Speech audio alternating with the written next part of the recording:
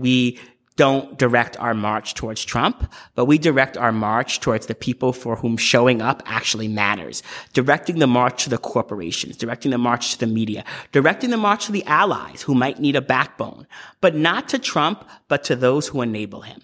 Because at the end of the day, we need to create the type of desertions and defections that lead Trump all alone. Hello, welcome to The Resistors, a podcast where we talk to all the people trying to save us from Donald Trump. I'm your host, Chris Faith. On today's show, we talk with Rashad Robinson. Rashad is the Executive Director of Color of Change, the nation's largest online racial justice organization.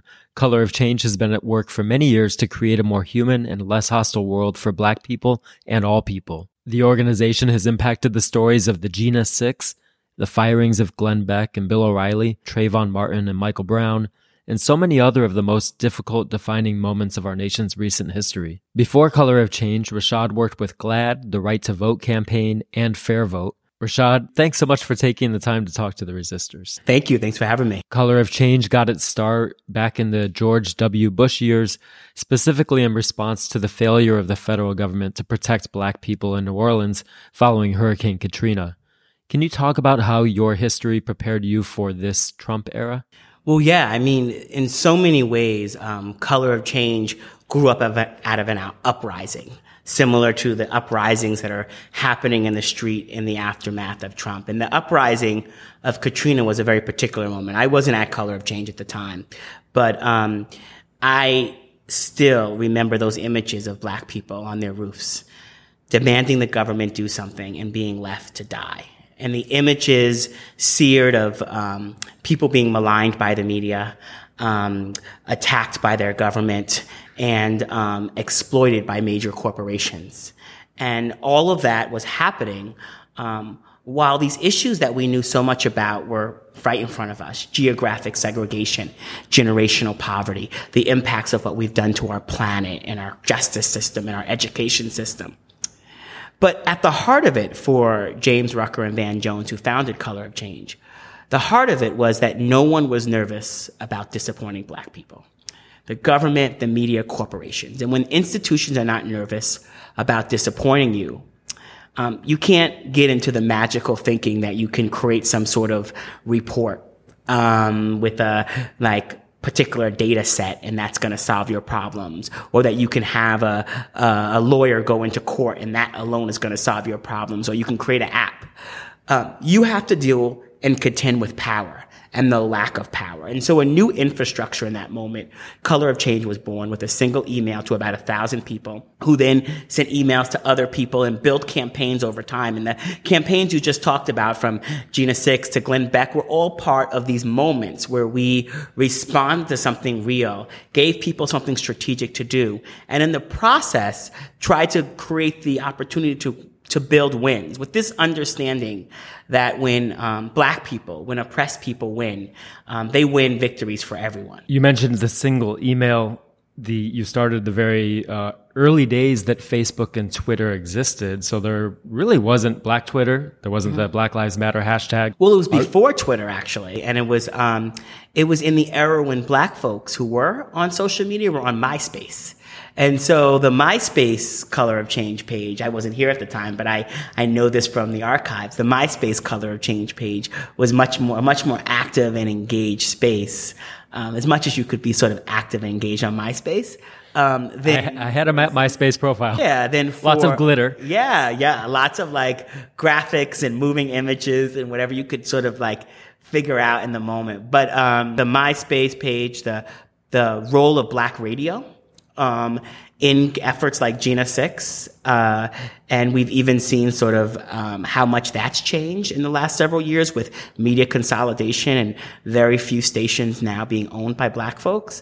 But there was a different media landscape at that time. So now you have, I think, more than 1 million members? Yeah, we have a little over 1.2 million. And how do you engage them now? Is it mostly via email or Facebook and Twitter? So we think about how we engage our membership is through email, and then we move them from online engagement to offline. We have this model that we've developed called Respond, Build, Pivot, and Scale. Respond to moments, a moment happens out in the world, build energy and build engagement through maybe asking people to make phone calls, working to sort of fight for that thing that people have seen, the viral video of a police killing, the issues in Flint, trying to get justice in that moment.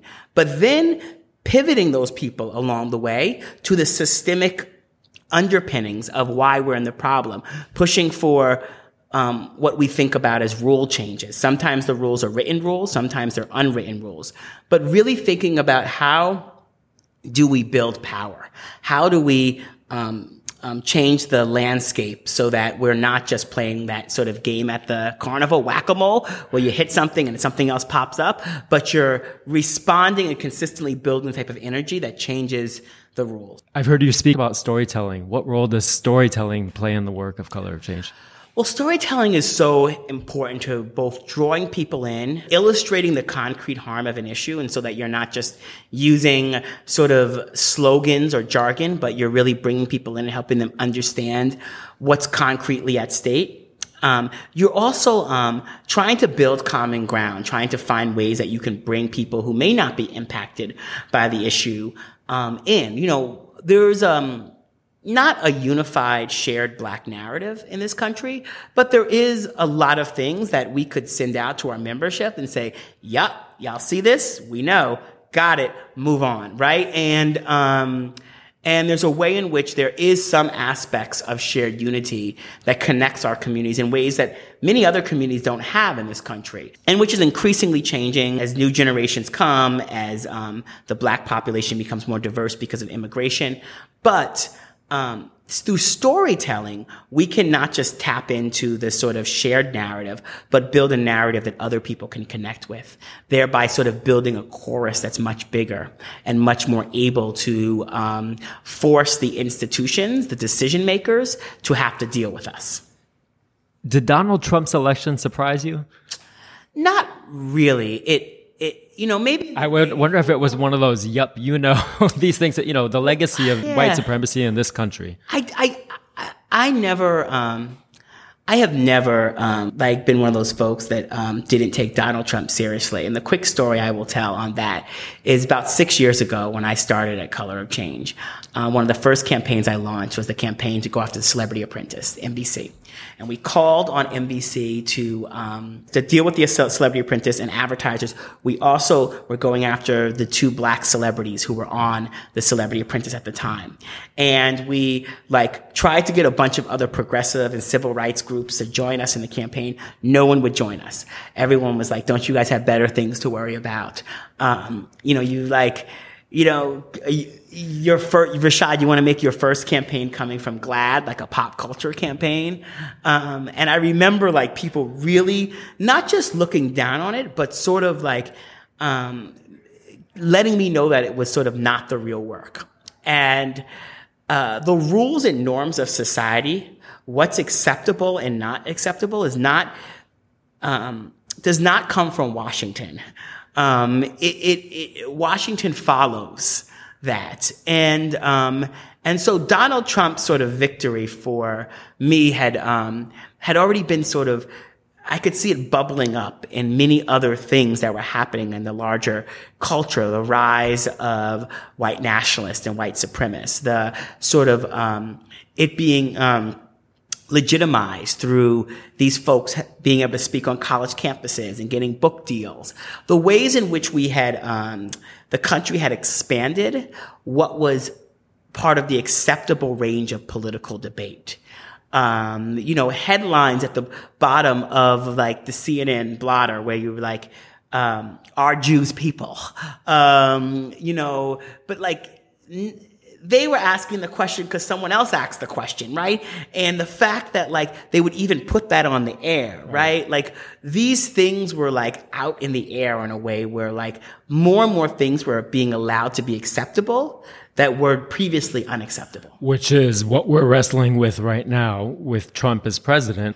And yeah, I mean, the loss of sort of our market squares of ideas, there's a power to the internet and being able to democratize our participation, but it also gives people the license to say and do things without having to be publicly accountable. And so it has, nothing is all good, right? And it has its limitations.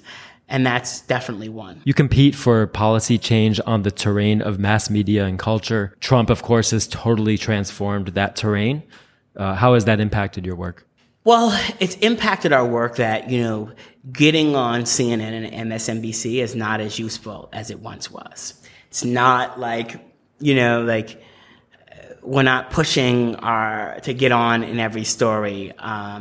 Finding and building our base, reaching our base in new ways, creating content that reaches people in new ways, thinking about data and analytics in new ways. This is all I think important for us, especially in this Trump era, where the trust in the news industry, the trust in mainstream news has gone down, and news is less of a place that you can sort of contend with ideas, convince people to come with you on things. We've also really moved our focus in terms of our entertainment work and media work to Hollywood. We have an office in Hollywood, a couple of staffers that work out there. We spend a lot of time in writers' rooms, working behind the scenes, trying to pitch and place storylines. We have a big report coming out later this year with UCLA that looks at the diversity of about 150 TV writers' rooms and then tracks it back to 3 different themes.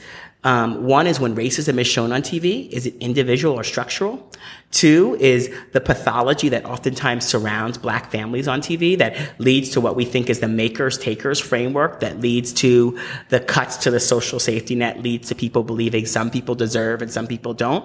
And then the final theme is when the criminal justice system is shown on TV, it's oftentimes shown as infallible. Someone holds a hair up to a light, and then they say, I know who did it, when we know DNA evidence is much more complicated. District attorneys and police officers are always shown as the hero. Even when they sort of step outside of what they're supposed to be doing, you're like, last season we found out that their wife doesn't really love them, or their partner died, or whatever it is. And they're humanized in a way where sort of like each episode you get a new criminal, Black, brown, or increasingly Muslim South Asian person who's like the guest star who comes on. And whether they did it or they didn't, you spent a whole hour seeing them through the lens of a criminal. And we've got to deal with those shows. We've got to deal with the diversity of those writers' rooms. And we've got to deal with the fact that while we will watch the Oscars and the Emmys and we will see great speeches from celebrities on the stage, writers, producers, about the administration, maybe wearing resist pins, talking about speaking up and speaking out, and all of that is great. But actually, what are they doing in their day-to-day jobs? And what role has Hollywood played in creating the landscape and the climate that we are currently living in that has allowed for Trump to grow? You had a lot to do with the firing of Glenn Beck and Bill O'Reilly from Fox, and I'd like to hear more about that. But I am thinking back to an earlier in the history of Color of Change. You went after Cops, the TV show. So Cops, this was a really early campaign during my tenure, and so Cops, had been on the air for about 25 years, and we were in the middle of this moment around Trayvon Martin, where people were speaking out in new ways. The hashtag Black Lives Matter had been formed by Alicia Garza and Opal Tometi and Patrisse Cullors, and they had moved that out. And we had a framework. We were talking about it. Color of Change was talking a lot about the role of representations on TV, the hoodie, and sort of what that represented. And then we saw that, the TV show Cops was up for renewal, and we were like, we should probably launch a campaign to push back. And it was one of our early Hollywood campaigns at Color of Change, and we spent some time behind the scenes trying to push Fox to cancel before we launched. Then we launched the campaign, having our members, about 50,000 of our members, sign petitions Then we sort of worked to identify a set of their advertisers leading into the season. It was really hyper visible at that moment around people talking about criminal justice and accountability. Our conversations with Fox were so interesting because they said to us at one point, maybe we could diversify the people we're showing. And we were like thinking, well, if like diversifying means showing more poor white people, like that is actually not interesting to us at all. If diversifying means like cops on Wall Street or in, Capitol Hill and showing where like crime happens that actually really impacts our lives, I'm like maybe down for that. But we then, took out some billboards and full page ads in the trades and Hollywood, like Variety and Hollywood Reporter. Those papers actually rejected our ads because Fox sort of got around, and Fox was a much bigger advertiser than we were. And that actually led to a lot more earned media as a result of the rejection. We had a big protest planned in front of 21st Century Fox, like 2 days before they were supposed to announce whether or not they were going to renew the show. And we had heard that they were going to renew the show, and we were planning this protest, and I got a lot of local folks, ministers, others. And, actually, it's kind of dramatic because I was in the car heading to the airport to go to LA for the protest when we got the call that they had canceled the show. And so that show had been on for 25 years. It was the first reality show. It was actually bought by Rupert Murdoch during a writer's strike when they were trying to like fill the time on the air. They actually paid that ska band that did the opening song, Bad Boys, What You Gonna Do? About $2,500. So a lot of people got ripped off, in the sort of theme of this like, kind of porn around going into poor communities and looking at the impacts of basically the war on drugs, the poverty, what we've done to tax policy in this country, and showing that for people as entertainment on Saturday night. And now that's back in form of official policy. We've got Jeff Sessions as our Attorney General, wants to bring back mandatory minimums and get rid of the consent decrees. He wants to bring back a whole lot of things that had been moved outside of kind of like the basic range of the Republican philosophy. So this is not just, and I'm not saying the Republicans have been great on criminal justice in recent years, even as they've talked about it. They've been horrible, but they've moved a set of things outside of their debate. And Jeff Sessions, Confederate Jeff, as I like to call him, is operating from a very different point in time. And I believe that if he could bring back slavery and Jim Crow, he would. It seems so. This is who he is. This is what he stood for his career. We should make no mistake about it. If Jeff Sessions could flip a switch tomorrow and have black people in the back of the bus, have our immigration policies be one that is whites only, that would be what Jeff Sessions did. Is Color of Change working on the so-called Voter Fraud Commission? So we are working to both push back against the commission, but also work in states around the country to push for more affirmative policies around the right to vote, more expansions to the right to vote in this framework. In some ways, if Pence and Trump and Kobach are going to put this commission on and put out lies, we're going to put out something aspirational about what our democracy should look like. And then we're going to hold corporations and enablers. This is part of our larger strategy since the election, is that I believe firmly that we don't direct our march towards Trump, but we direct our march towards the people for whom showing up actually matters. Directing the march to the corporations, directing the march to the media, directing the march to the allies who might need a backbone, but not to Trump, but to those who enable him.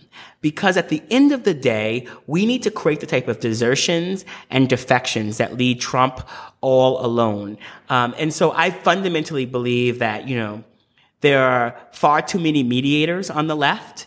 We're getting less and less, and that's good, but there were far too many. I've believed fundamentally from the beginning of the election that 5% of our movement should be mediators. About 65% of us should be fighters. Fighters hold the line. They don't give an inch. They are pushing back against and holding account enablers. It speaks to why we took on Uber. It speaks to why we're taking on credit card companies that process white supremacists fees, why we took on Bill O'Reilly. And then the final 30% are winners. And I don't mean winning an argument or winning a debate, but I mean winning real victories for people. Victories at the local level that actually make people's lives better. Because far too long, the left has had a rhetorical conversation about why we make people's lives better, but not always a real concrete one. And that needs to change. And so, we're actions, not words. Giving back the check to the polluter, not just talking about climate. Showing up to have Thanksgiving dinner with Walmart workers, not just talking about working people. Changing the fundamental way that we do our work. It, for me, has to be critical as part of any resistance movement. It gets us from resistance, where we're at right now, which is good but not enough, to opposition. And an opposition movement isn't a movement that can win. An opposition movement are movements that can govern. It seems a brilliant strategy because people like Trump, Sessions, clearly are not persuadable. But there are a lot of people that have enabled them to be where they are.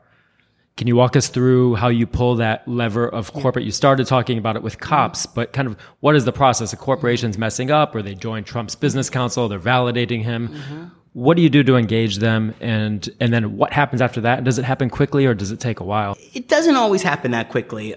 There's an infrastructure that has to be laid.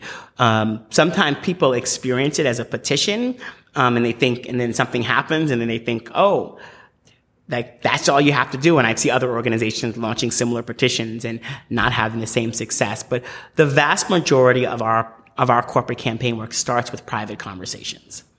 They start with a letter back and forth. Then it gets to a phone call where we're now trying to channel for them what a public campaign might look like. Also trying to figure out what their arguments are so that we can push back. Trying to figure out what they if they have a reasonable argument. Maybe we're off base. Maybe we're accusing them of something that's not fair. Trying to be in a very reasonable space with corporations to understand that there are a whole set of decision makers inside of these institutions that have families, that have communities that they're a part of, and that part of what we're trying to do is understand the dynamics for how they got to this decision and try to figure out what it might take to move them. And at some point in that, if the corporation decides that they're not going to make a change, and we believe that we still have to push forward, we create some sort of ultimatum in terms of like, here's the timeline, we're going to go public. And then we go public. And when we go public, we try to go public in really big ways. We also talk about the fact that we've tried to engage behind the scenes. We highlight corporations and institutions that have done the right thing by moving. We move our members up a ladder of engagement from starting with a petition to making phone calls. We do a lot of work to try to engage employees of the corporation who may not be at the C-suite decision-making level. Everything from geo-targeted ads to organizing them through other ways like, meeting them after work and other things, trying to find ways that we build energy inside the corporation to push on the decision-making class. All of that, from our perspective, is to create a climate where the decision makers feel like they have no other choice but to move on from what they were doing. You took on ALEC. Could you tell us who they are and what you did? So ALEC is a 40-year-old right-wing policy shop, 40-plus-year-old right-wing policy shop. They were founded by Paul Weyrich, who's the same guy who founded the Heritage Foundation. And what they do is they bring corporations and state legislators together behind closed doors to write legislation that's going to be helpful for the state legislators. Going to be helpful for the state legislators terms of politics and helpful to the corporations. And they moved that into states around the country. They were so successful that ALEC would sometimes introduce laws. The ALEC members would forget to take the heading off of it, and it would still pass. And so they were behind everything from the discriminatory voter ID law, that, the one that says you can vote with your gun license but not your student ID. They were behind the Arizona-style immigration law. They were behind so many of these laws that have really hurt people. And we found out that 98% of ALEC's money came from corporations. Corporations who every single day said, buy our product or use our services. And these corporations would go and be part of ALEC because it allowed them to move legislation behind the scenes, not in public. And so we built out a campaign. We were trying to counteract the discriminatory voter ID laws, recognizing that we could put out as many petitions as we like. We could put out as many calls to action, but these were being passed in Tea Party states with Tea Party state legislators and governors. Nothing was going to move. And so we started out behind the scenes with these corporations. We picked about 15 of the 100 ALEC companies, big companies, public facing, that had a relationship with the Black community, that advertised on Black radio, Black TV, that had Black History Month programming. All of that to sort of call out a hypocrisy. And we would go back and forth with these companies. We would send them a letter, and then finally we'd get on the phone and they said, we give a little to the left and we give a little to the right. And we'd say, that is great, but there's not two sides to Black people voting. By the final call, they would get their senior level Black person on the phone with me, and I would get on the phone, and we'd go back and forth. And then we'd sort of agree to disagree. So a couple of corporations left behind the scenes. While we were doing that, we had a campaign that we went out to our membership that said, stop corporate funded voter suppression. And we went out to our membership, but we didn't name the corporations. And so we were channeling for these corporations that this campaign at some point could focus on them, but not yet. And while we had that campaign out there, other organizations joined us. Our friends at Credo, in particular, joined us very early on and really directed people to our campaign. So we built up numbers on this campaign, and it was great. And then Trayvon Martin happened. And it was a tragedy. We deeply engaged. Our membership helped the hoodie rallies around the country. We created a short code where people were texting to a platform, and we were registering to vote. All sorts of different things were happening.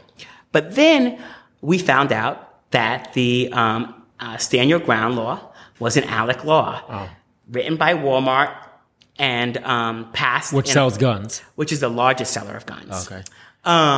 Passed in states around the country. And so now we had to figure out how to pivot. So this goes back to what I was saying about respond, build, pivot, and scale. Now we've got to pivot to the systemic thing. And so now we've got about 300,000 people on a petition around justice for Trayvon, about 100,000 people on stop corporate funded voter suppression. And we had Pepsi that pulled out behind the scenes. First company was Coca-Cola that we decided to go public on. And so we gave Coca-Cola 48 hours. We showed them what the website was going to look like, the platform. We said, this is what we're going to be saying about all of our communication. Coca-Cola, 48 hours passes, they don't leave ALEC. We then start having our members mobilize. 5 hours later, Coca-Cola calls us and says, we've had enough of your members calling us. 5 hours. 5 hours. We are leaving ALEC. But a lot of that was because we had spent time behind the scenes cultivating, going back and forth with Coca-Cola. This campaign didn't come out of anywhere. They were people inside of Coca-Cola who we knew were on our side, trying to push our side, and we knew there were people who weren't on our side. And we helped the people on our side inside the corporation be more powerful once we went public. Color of Change works at the intersections. I wonder if you could talk about how you work in solidarity with queer, women's, immigrant, undocumented, Muslim, disabled, and other communities that have been targeted by Trump and his administration. Well, I always say that Black people live at the intersection of many different experiences. Black people are queer and immigrant and women and disabled and so to the extent that I don't really think about it as us working on behalf of other communities, but working on behalf of Black people. That's sort of how I approach it, not allyship, but solidarity. Some of us celebrated Mother's Day this year with the National Mamas Bailout. And I want to talk about Color of Change's work on the criminal justice system, from police violence to sentencing to incarceration, private prisons, but also the bail industry. So the bail industry, we recently released a report with ACLU called Selling Off Our Freedom that looked at the for-profit bail industry, a $1 billion industry that really profits off of the pain in communities and basically extracts resources from poor folks and folks who are targeted by the criminal justice system. The bail industry, many people think of local bail bonds as sort of the face of it, but actually there's big insurance companies that back this industry who are actually making the big money. Many of these companies keep their money offshore. They are foreign companies sometimes. They have set up their own laws through ALEC and other entities, and really make a ton of money off of this, and also pay for the lobbying that's been done to keep bail reform in place. We have a system in this country where you are better off being guilty and rich than innocent and poor, because when you are arrested for something, and if you don't have the money to pay, you are given an option to take a plea, whether you did it or not. And if you don't take a plea, you can be behind bars for a long period of time. And we consistently see these major, very visible stories like Khalif Browder, who died, who committed suicide but was in Rikers Island for a very long time. Sandra Bland in Texas. Sandra Bland in Texas. These are both two examples of bail being set very high, communities not being able to pay, families not being able to pay, and as a result, tragedies happen. We have a system, or supposed to have a system, where you are innocent until proven guilty. But the way our for-profit bail system works and the lobbying that's done behind it makes it anything but that. I think the Ferguson Commission took on the issue of municipal debt. Well, the fines and fees situation in cities around this country, the regressive taxes that fines and fees are, that basically place a deep burden on covering the tax burden of a city off of the most vulnerable people, the most targeted folks. That is an ongoing problem, and it aligns directly with the tax breaks that the wealthiest Americans have gotten. So we give tax breaks at the top. We shift the tax burden through fines and fees and tickets to low-income folks, criminalize people in the process, and we create a hostile climate where people can never get ahead, where communities can never be fully whole. You fought to protect net neutrality when it was first under attack several years ago, and then you framed it as a civil rights issue. The fight is back on under Trump's FCC. And I wonder if you could talk about what you're doing now and what would be the practical impact of the reversal of net neutrality on Color of Change's work. Well, not just on Color of Change's work, but on our ability to be visible and heard broadly. And so for Black people and Black communities, and then specifically for the work, it would mean that some information would get relegated to slow lanes and some information get relegated to fast lanes. The short of that is that signing onto the internet and trying to access certain information that is not in service of major internet service providers like Verizon and Comcast will be increasingly challenging. And we've already seen these major telecom companies block information or slow down information in the past when we didn't have Title II protections. And so this is not just sort of like a theory that's in our heads because, we're paranoid, but it's actually played itself out that major corporations will block things that are not in their interest. And if we don't protect the internet to be as powerful a tool for the next billion people that get on it as it was for the first billion people, both here and abroad, then we will limit the type of mobility, both politically and socially and economically, that is at the heart of what we want from vibrant democracies. When we started, you talked about how every American's fate is wrapped up in racial justice and Black liberation here in the United States. And I wonder what gives you hope in these times, in this Trump era. Well, what gives me hope is the people who are taking action in new and powerful ways, standing up and putting their bodies on the line. I've been given hope since the emergence of the Black Lives Matter movement and the ways in which a new generation of people are standing up and pushing back and changing the narrative and changing the dialogue. And Trump does represent a horrific authoritarian disaster, right? It is not, I am not underscoring it, but he's also a recognition of the progress that we've achieved. He's a recognition that, our opponents have seen our progress and they're pushing back as well.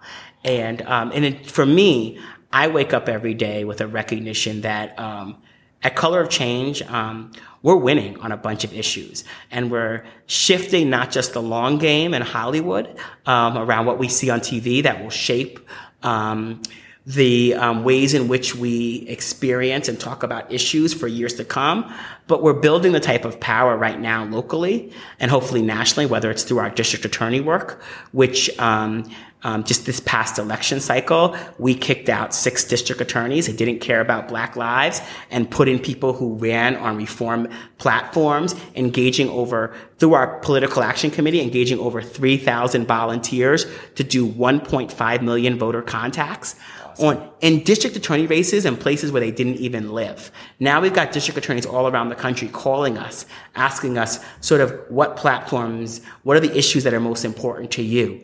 Changing the landscape. Just recently, and I'll end here, is the Philadelphia district attorney race, where the community came together and we mobilized in this last primary. And the candidate that we pushed through was a candidate no one believed could win, Larry Krasner, who was the lawyer for the Occupy movement and the Black Lives Matter movement in Philadelphia, who's going to go on to be the next district attorney of Philadelphia. Like that, for me, the type of local power, the type of translating movement energy, the Black Lives Matter movement energy, the movement energy around criminal justice into electoral power, into changing the rules, is at the heart of what we do here. And it's the heart of why I can remain confident that we will win. Well, Color of Change is a guiding light. It always has been, or since your early days, but especially in these times.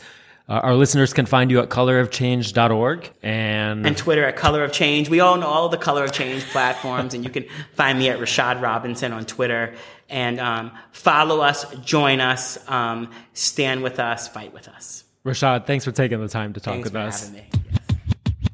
That does it for this episode of The Resistors. Thanks for listening, and thanks so much to Rashad and the whole Color of Change team. You can connect with them at colorofchange.org and on Twitter and everywhere else with the handle at Color of Change. You can also listen to more episodes of The Resistors on iTunes, SoundCloud, and Stitcher. And if you know someone who should be a guest on a future episode, connect with us at theresistors.co.